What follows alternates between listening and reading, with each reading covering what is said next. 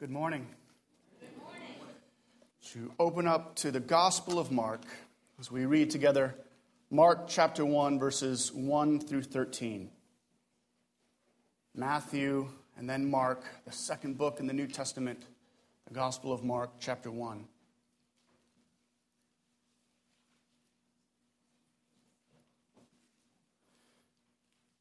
The beginning of the gospel of Jesus Christ, the Son of God, as it is written in Isaiah the prophet, "Behold, I send my messenger before your face, who will prepare your way." The voice of one crying in the wilderness, "Prepare the way of the Lord, make his paths straight." John appeared, baptizing in the wilderness and proclaiming a baptism of repentance for the forgiveness of sins. And all the country of Judea and all Jerusalem were going out to him and were being baptized by him in the river Jordan, confessing their sins. Now John was clothed with camel's hair, and wore a leather belt around his waist, and ate locusts and wild honey. And he preached, saying, "After me comes he who is mightier than I, the strap of whose sandal I am not worthy to stoop down and untie. I have baptized you with water, but he will baptize you with the Holy Spirit." In those days, Jesus came from Nazareth of Galilee and was baptized by John in the Jordan. And when he came up out of the water, immediately he saw the heavens opening and the Spirit descending on him like a dove. And a voice came from heaven, "You are my beloved Son. With you I am well pleased." The Spirit immediately drove him out into the wilderness. And he was in the wilderness 40 days, being tempted by Satan. And he was with the wild animals, and the angels were ministering to him. Let's pray. Our Heavenly Father, we come to you this morning excited to have your word bear mightily upon our lives. And Lord, would you, by your Spirit, make it sharp to pierce into the depths of our hearts. Lord, as your Spirit descended on Christ at the time of his baptism, we pray, Lord, that even now your Spirit would descend upon us and that you would be pleased with our worship of you this morning. We pray this not on our account, not in anything that we can boast of in ourselves, but Father, only in the name of Jesus Christ, our Lord and Savior. And so it's in his name that we pray. Amen. This morning, we are going to begin what I hope will be an awesome adventure. Perhaps the greatest kind of adventure that we could engage in this lifetime. We're going to work our way slowly-ish through the Gospel of Mark.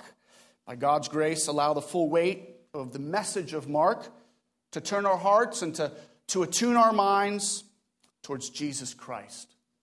In fact, that's the question Mark is asking throughout this gospel. Who is Jesus Christ? A close friend of mine brought that question to bear heavily on my mind when he made the point that really everybody believes in Jesus Christ. It's just a question of which Jesus Christ they believe in. Is he the Jesus Christ of myth? Right? A story told to little children, but someone who reasonable adults should not trifle with, maybe no different than Santa Claus or the Easter Bunny? Is Jesus the wise teacher who only teaches us how to live and maybe how to serve others? Maybe you believe in the American Jesus. He was a good teacher and a good man, but he wouldn't dare be offensive to anybody. He promises earthly treasure, and in fact will send practically everybody to heaven, unless you're like Hitler or somebody. He never brings up words like repentance or judgment. He overlooks sins and will never correct you. He promotes unity and tolerance at all costs. He serves your will and your wants ever before honoring God, and ultimately wants you to live a life of high self-esteem, promoting love of self ever before love of others. I hope you don't believe in the American Jesus. As we enter into the Gospel of Mark, I think we will see someone different and something profound what Paul and the rest of the New Testament authors call the mystery of the person of Jesus Christ. We'll see someone who is at once the divine and eternal Son of God, but also someone who is completely ordinary in his full humanity. We'll find Jesus throughout the Gospel of Mark not only speaking and acting for God, but speaking and acting as God. He'll forgive sins. He'll perform incredible miracles in his own name. He'll control the natural world around him, calming storms, calming the sea.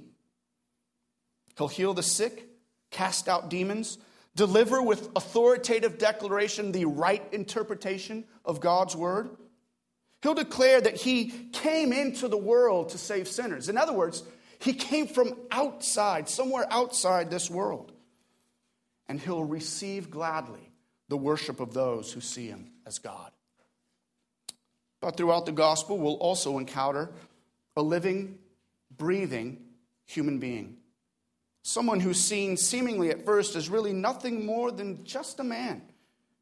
The witness is clear. He is fully a man. He prays to God. He's laughed at and mocked at by other men. In the Gospel of Mark, we'll see Jesus get hungry, and so he needs to eat. We see him get thirsty, and so he needs something to drink. He's a man who even gets tired, and so in many places we see him sleeping and resting.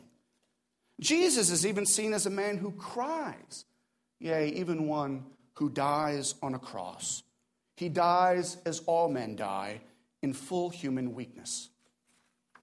Robert Rayburn describes Mark as showing us a man who was once tempted in the wilderness and yet is ministered to by angels. He came from both Nazareth and heaven. Such a thing can be said of nobody else in the history of the world.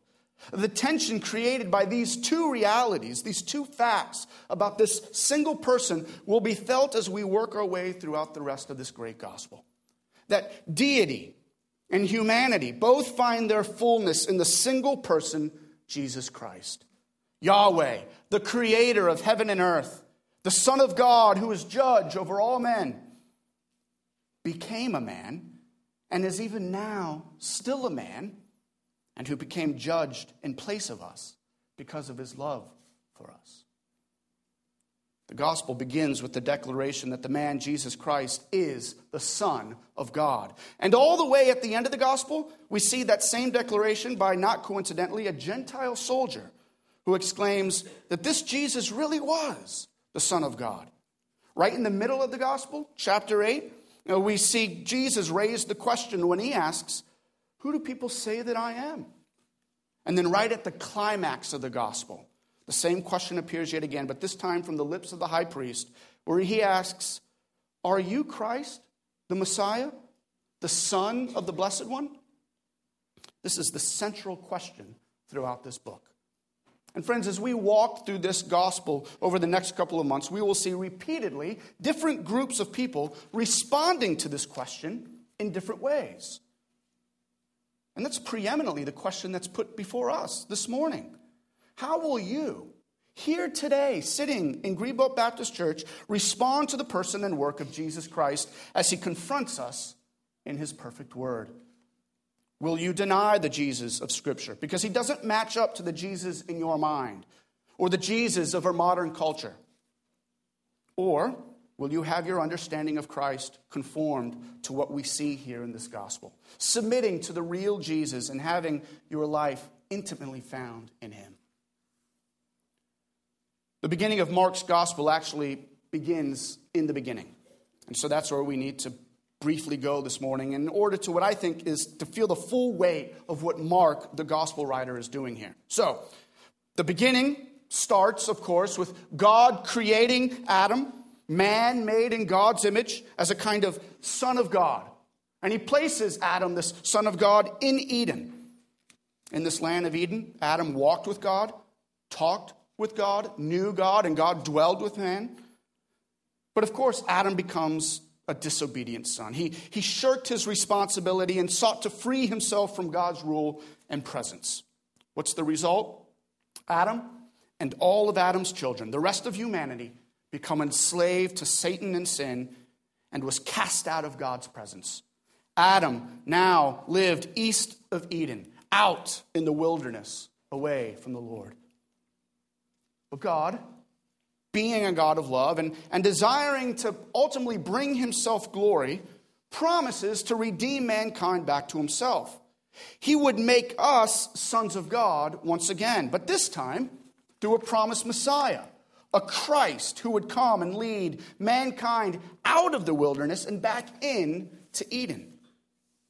And of course, God begins to do this through a group of people named the Jews. This nation of Hebrews became God's son among the nations. Do you know what the historic event was that made this nation what it was? What one event which was repeated and talked about throughout Jewish history as being the essential component to Jewish DNA? It was the Exodus. The great Exodus event where God leads captive Israel out of slavery through the wilderness as he prepares to bring them back to a special land where he will once again dwell with them and they will walk with God. Israel as a new and better Adam. And it's there in the Exodus where God makes a covenant with Israel saying that he will be their God and they will be his people. And just as it was with Adam, so it is with Israel. They needed to obey God. Obedience to God was what the Israelites were called to as sons of God. Did they obey? No. Like Adam before them, they too rebelled against God, shaking their fists at him, seeking to live in ways that dishonored God. So do you know what happened to them? Well, like Adam before them, they too were cast out of the land. They were taken into exile, east of Eden, far east into Babylon, where there in that wilderness land, they sat as slaves under satanic idols. Both Adam and Israel failed as God's sons. But this doesn't mean that God had failed. By no means, may it never be. Because while Israel was away in exile, God sent prophets, love letters to them. Prophets who told them of a new exodus to come. An even greater exodus, one that happened before, but better, a final exodus. Led by a Messiah, someone who is both a servant and divine, a son of man, but also the son of God. Mike read from these prophecies already, one of them, but turn again to Isaiah 40 as we reread some key passages concerning the Messiah who would come to lead this new exodus. Isaiah 40, verse 1. Comfort my people, says your God. Speak tenderly to Jerusalem and cry to her that her warfare is ended, that her iniquity is pardoned, that she has received from the Lord's hand double for all her sins. A voice cries in the wilderness, prepare the way of the Lord. Make straight in the desert a highway for our God. As a side note, it needs to be seen here that the word Lord is really the name of Yahweh. In other words, here's someone crying out, prepare the way of Yahweh, our God. He then continues, look down at verse 9. Get you up to a high mountain, O Zion, herald of good news. Lift up your voice with strength, O Jerusalem, herald of good news. Lift it up. Fear not. Say to the cities of Judah, behold, your God. Interestingly, it's only here in Isaiah where we see this announcement of a Messiah described as good news. Do you know what the phrase good news can also be translated as? Gospel. Isaiah is speaking here about a divine servant Messiah who will come as part of the coming gospel. The Gospel of Mark is just the good news of Mark. And here's the striking thing to realize. As the Old Testament comes to a close, it becomes increasingly evident that the divine servant Messiah hasn't yet come. We're still waiting. And in fact, this final new Exodus, it still hasn't happened. We're still waiting. Though the Jews finally make it back to Israel, it's clear that it's not the same thing. That it's actually become something of a wilderness itself. You know why?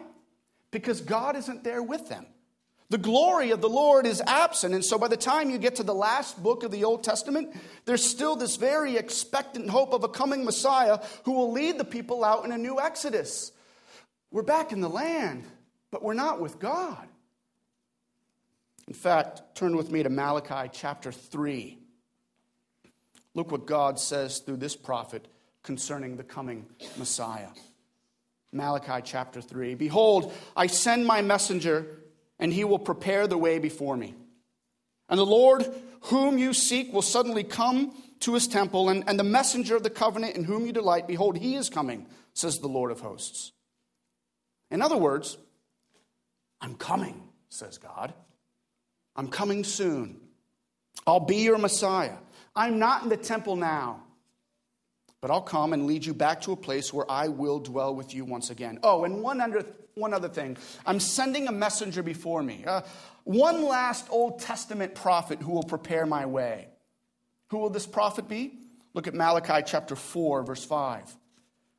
Behold, I will send you Elijah, the prophet, before the great and awesome day of the Lord comes. So here's this expectant hope. He's coming soon. You know what happens? Nothing.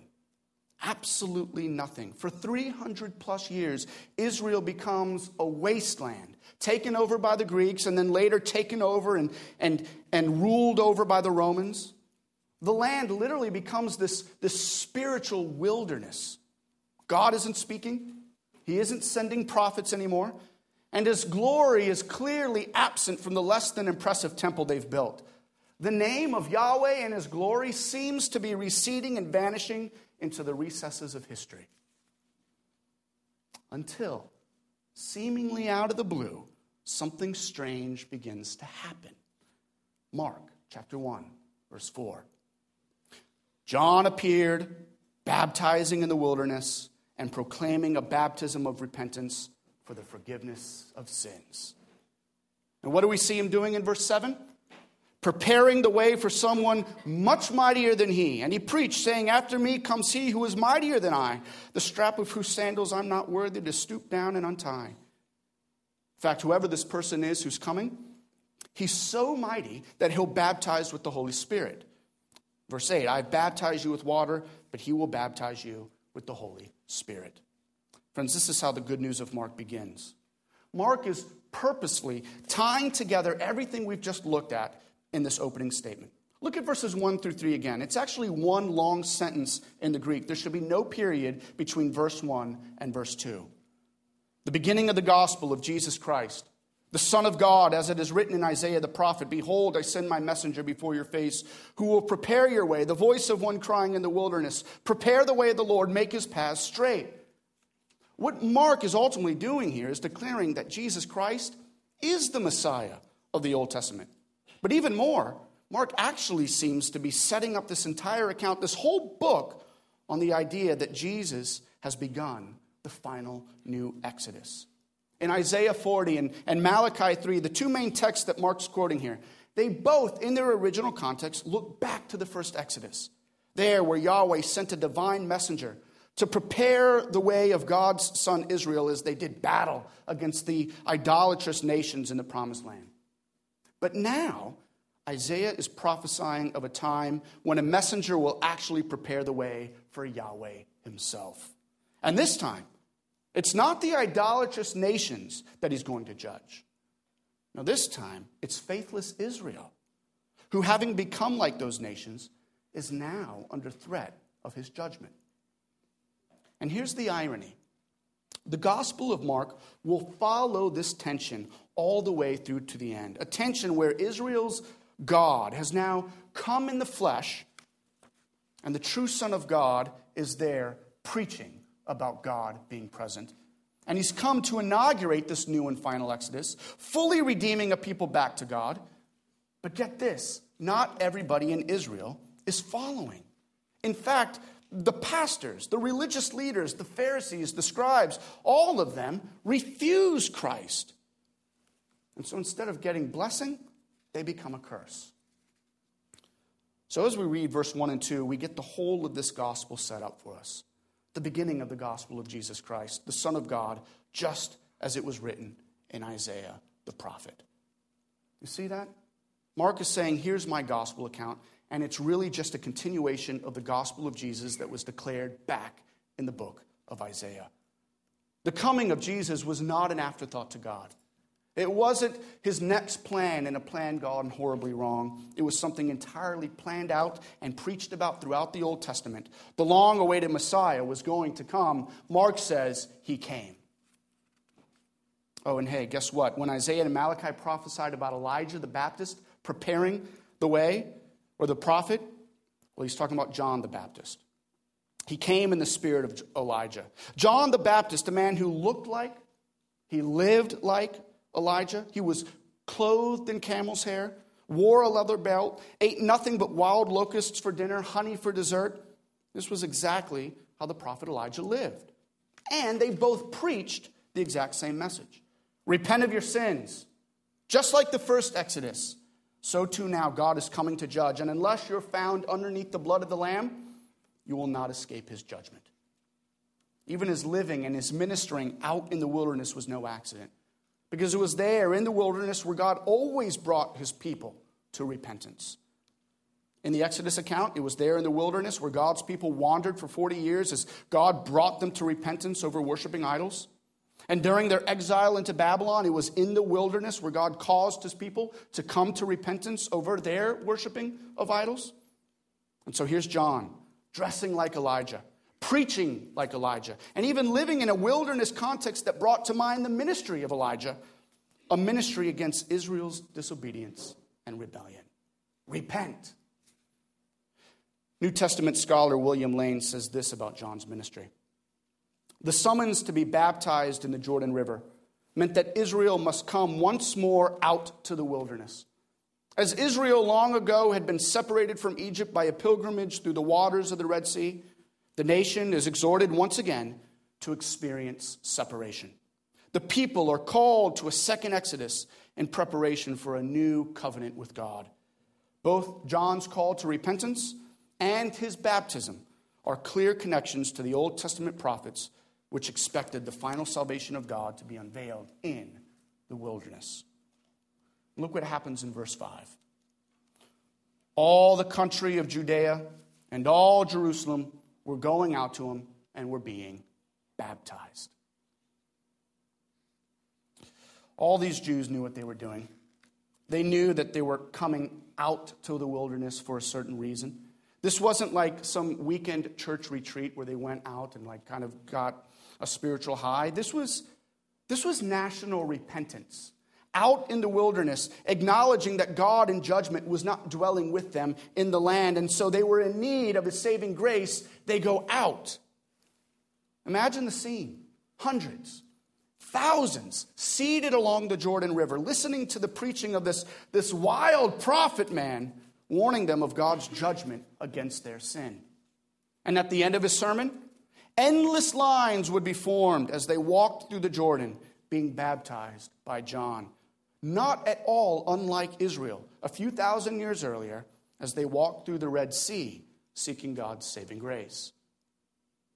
And I hope you see this, that this is how John's preaching was preparing the way for Christ. By preaching the full weight of the law against sin, men and women there came to see their need for a Savior. People become awakened to the reality of their own sinful nature. And so they become eager listeners, eager to hear any kind of good news that you can offer. You see, when men and women are rightly confronted with their sin, and the full weight of God says, yes, you stand under God's judgment, then they rightly begin to ask, what must I do to be saved? And this is just as true of us today as it was back then in John's day. We all need the preparatory work of going out into the wilderness to see our sin and the judgment that we deserve ever before hearing about the good news. In other words, without the bad news of God's real judgment against us, the good news of salvation makes absolutely no sense at all. Jesus saves. From what? Many people today are actually, sadly, just Christian in name because they've missed this truth. They go to church, they call themselves Christians, but because they've never gone out to the wilderness, because they've never actually repented of their sins, They also have never really trusted in Jesus Christ. Their hearts haven't been properly prepared for the message of Christ. And sadly, their hearts now aren't properly prepared for the second coming of Christ. The divine and proper preparation for the gospel of Jesus Christ is preaching about our sin. That's why Jesus taught, "Blessed are those who mourn, for they shall be comforted." It's those who first mourn over their sin that can then see their need for a Savior. And in that Savior do they find their blessing. And though John, in keeping with his message on repentance, baptized with water, a symbolic act which showed somebody dying to sin as they went under and then being washed clean as they came up, renewed to life out of the water, ultimately this baptism with water didn't save a soul.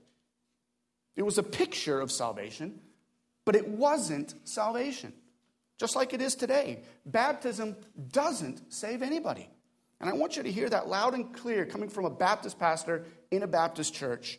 No one is saved by a baptism, no more than putting on a wedding ring makes you married. It's just a symbol pointing to something real, something more powerful, something effective. And that's what John preaches in verse 8. Look at verse 8. "I've baptized you with water, but he, the mighty one who is coming after me, he will baptize you with the Holy Spirit." The water John was using, see, that was just external. That can't wash away your sin. Your sin is a heart problem, and so what is needed is a real heart washing. And so when Christ comes, the baptism that he's going to bring, yes, that's going to deal with our sin. Because there we'll be drenched with the Spirit of the living God himself, fully immersed in his being and power and raised by the Spirit to real new life. Just as Isaiah and Malachi declared, John the Baptist did prepare the way for the Messiah. Look down now at verse 9. "In those days, Jesus came from Nazareth of Galilee and was baptized by John in the Jordan." Now, this verse is at once incredibly anticlimactic. But then again, I think it should be. You see, the Gospel of Mark is presenting to us a Messiah who is, yes, God, but he's also, again, fully a man. And so this isn't the thunder and the lightning and the columns of fire shaking at Mount Sinai like we saw in the first Exodus. No, in this new Exodus, God is delivering his people through a suffering servant. A mighty king, yes, but a man, meek and mild. He comes from heaven, but he also comes from the middle of nowhere. A little town called Nazareth that no one ever heard of. And what's his first order of business? Well, he too comes out to the wilderness in order to be baptized. Wait, what? Why would Jesus need to be baptized? Especially if the baptism is something that symbolized repentance from sin. In fact, in the Gospel of Matthew, we see John the Baptist actually trying to prevent Jesus from getting baptized for this very reason. The reason Jesus came to be baptized was because as the one who would lead God's people through this new and final Exodus, well, he must also associate himself, identify himself with the very people he's come to save. And so he needed no baptism, yes, but because there was no sin to repent of, yes, he still got baptized. He came out into the wilderness and he began there in the Jordan to associate himself with the guilty. He's indicating here, actually, how he's going to become our Savior. By standing in the river whose waters repentant Jews had come to wash away their sin, and now allowing that same water polluted by those same sins to engulf him as he descended into the river, symbolizing the death to come for him. One commentator says it this way: it wasn't for his own salvation that he was baptized, but for ours. It wasn't for his guilt, but for ours. And it wasn't because he feared the wrath to come, but to save us from the wrath to come. And what was the result of his baptism? Look at verses 11 and 12. When he came up out of the water, immediately he saw the heavens being torn open and the Spirit descending on him like a dove. And a voice came from heaven, "You are my beloved Son, with you I am well pleased." Again, this isn't just mere theatrics. This is a scene rich in the imagery of the Old Testament, notably one from Exodus and again from Isaiah. It's there, first in the Exodus on Mount Sinai, where the heavens are rent asunder and God himself descends to meet Moses and Israel as a witness in Israel that he's delivered them from bondage. But perhaps more strikingly, it's in the same gospel message from Isaiah, where he preaches of a time when the heavens will be torn apart as God himself descends to lead in a new Exodus. Look at Isaiah 64, 9 through 10. Here the prophet repeats the same problem we've already seen. Be not so terribly angry, O Lord, and remember not our iniquity forever. Your holy cities have become a wilderness. Zion has become a wilderness. Jerusalem, a desolation. And then it's back in verse 1 where Isaiah actually gives the answer. Oh, that you would tear the heavens open and come down, that the mountains might quake at your presence. This is what's happening at Jesus' baptism. The heavens are opened. The Spirit of God is descending upon the Son of God as God the Father declares his delight in Jesus. And the redemptive exodus he's about to begin. And it's no coincidence that the word being used here of the heavens being torn open is used only one other time in the New Testament, right at the end of the Gospel of Mark. There, when Jesus is dying on the cross, and the temple curtain was torn, ripped in two, now signifying our open access to God through Christ. Ironically, what was being declared by God there was far different from what's being announced here. For there, the Father looked with displeasure and actual perfect hatred as he poured out his wrath upon his Son, who in fully identifying himself with sinners, actually became a curse for us. And so we see the Gospel of Mark both beginning and ending with these two shocking moments of God ripping apart. Well, just as this passage began with the voice of one crying in the wilderness, so too now, in coming to a close, we see Jesus himself begin this exodus by going out into the depths of the wilderness for 40 days and 40 nights. Notice what verse 12 says. It is the Spirit of God who drove Jesus out into the wilderness in order to be tempted by Satan. Why? Precisely because Jesus is going to do in this exodus what both Israel and Adam had failed to do before him. The first Adam, he failed miserably as he was tempted by Satan, who approached him in the form of a wild serpent. And now, as we all live east of Eden, all the sons and daughters of Adam live in a world where all animals kind of retain this sense of antagonism against us. Only in Eden, only in the new Eden, do we ever hear the lion actually laying down with the lamb, or children being able to play with snakes all day and not get bitten. But here, now, in our fallen world, all creation, animals especially, rebel against us men. We who were actually created at the first to rule over them in peace.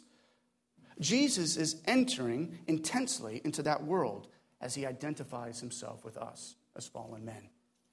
And so it is with last Israel. As they were driven out into the wilderness, they too succumbed to temptation, failing to worship God alone. They listened to the lies of the tempter and gave themselves to false god, worshiped idols. In fact, they built an idol while God was giving them the Ten Commandments. And so the result, for 40 years, they wandered in judgment in the wilderness. But Christ goes out to that same wilderness, not under judgment at all, but in fact to do battle with that awful tempter who called both Israel and Adam to fail in the first place. And look, because they failed, our world is the way it is now, cursed, totally fallen. But Christ goes, and he doesn't fail here, does he? Now, as he enters into that wilderness to do battle against Satan, he succeeds. He emerges totally as the victor. So we have here, right at the beginning of Mark's gospel, the beginning of the end. As Christ begins to lead a people in the final exodus, we get a foretaste right here at the beginning of his ministry, of his ultimate victory. Satan will be done away with. Here is Jesus Christ, the Son of God, who was baptized as a man, but will forgive sins as God. Jesus Christ, who in the wilderness is here being tempted as a man, and even needs to be ministered to as a man, but he conquered over Satan as God. Although he hungered as a man, fasting in the wilderness for 40 days and 40 nights, Later, we're going to see him feeding thousands miraculously as God. He'll live a wearied life as a man, but as God, he will give rest to those who are wearied and heavy laden. Friends, here in Mark, we're presented with the man, Jesus Christ, who is also the divine Son of God. And even now, he's calling men and women to find safety in him and follow him in the way that leads to God's final Exodus movement in safety. Judgment is coming. But before it does, I ask you, the Gospel of Mark is asking you and will continue to ask you, how will you respond to Jesus Christ? Let's pray.